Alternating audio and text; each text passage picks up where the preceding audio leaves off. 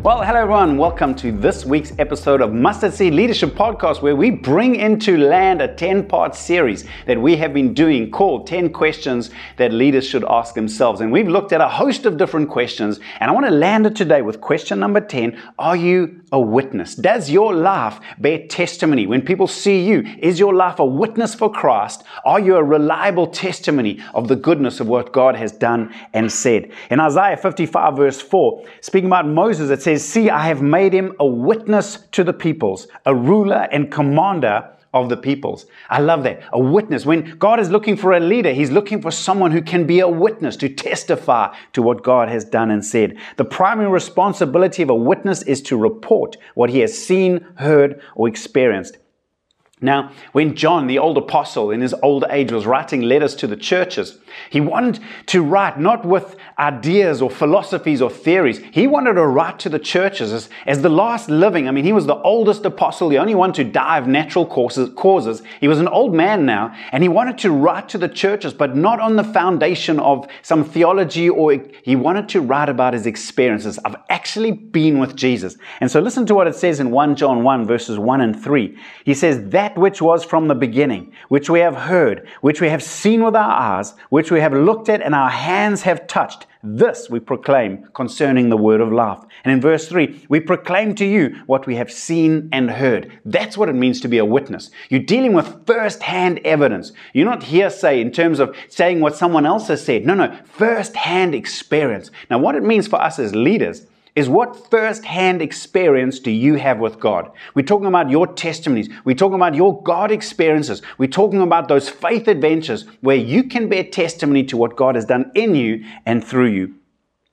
So that's what it means to be a witness, one who has actually experienced what they are talking about. The witness of a leader, speaking about the model of their lives, the words of their testimony, are powerful tools in Jesus' hands. In fact, it says in the book of Revelation 12:11, "They triumphed over him by the blood of the Lamb and by the word of their testimony. They did not love their lives so much as to shrink from death." You know, people will argue with our ideas. They'll argue with our theology, but people cannot argue with your experience. That's why sharing the testimony to people of what God has done in you and through you is such a powerful tool.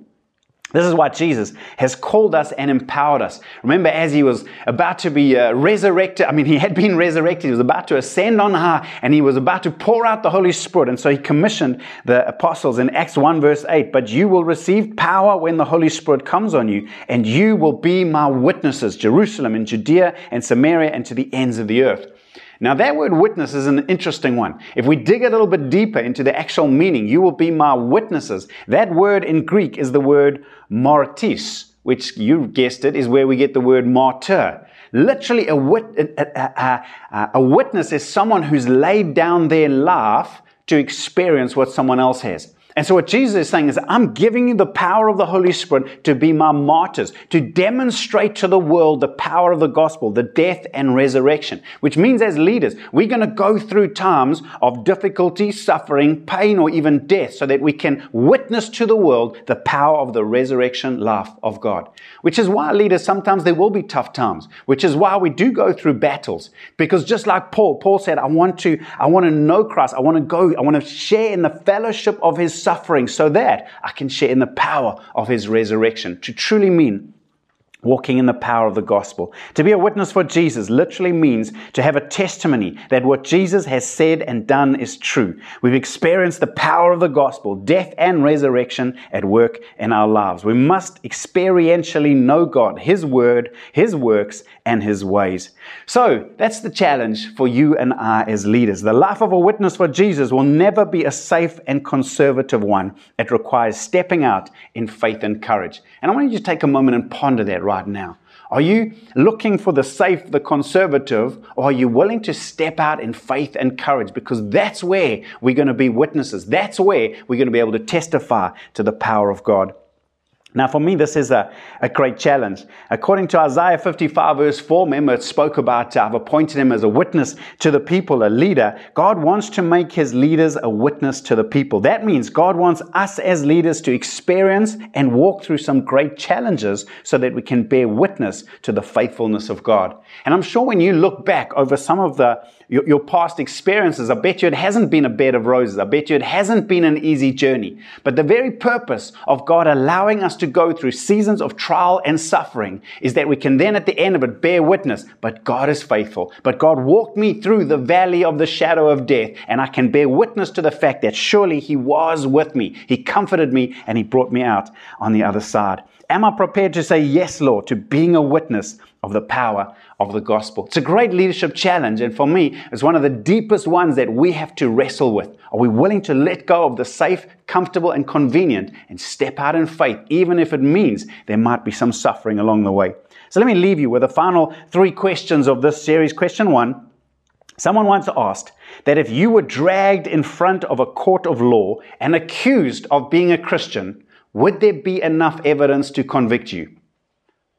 In other words, if people looked for evidence in your life that truly you are a Jesus follower, would they find it? Would they find it in the decisions you make, in the way you treat people, in the things that you've done? Would they find the evidence in your life to convict you of truly being a Jesus follower? What about this one? Question number 2. What testimonies can you share of the power of God at work in and through you? Certainly that's one of my desires. I want to be speaking living testimonies, now testimonies, current testimonies of what God is doing at work in our lives. But if we're never stepping out, if we're never facing the test, we'll never walk into the testimony. And then thirdly, are you willing to let God walk you through some valleys of the shadow of death so that you can testify that he was with you? And maybe even right now, leader, maybe you're experiencing things right now and you're struggling and you're confused and you don't know what's going on. Possibly what's going on is God is allowing you to walk through trial, difficulty, or suffering so that when you come out on the other side, you can testify, God is good. God is faithful. He's brought me out to the other side. So here's the question. Are you a witness? Does your life bear testimony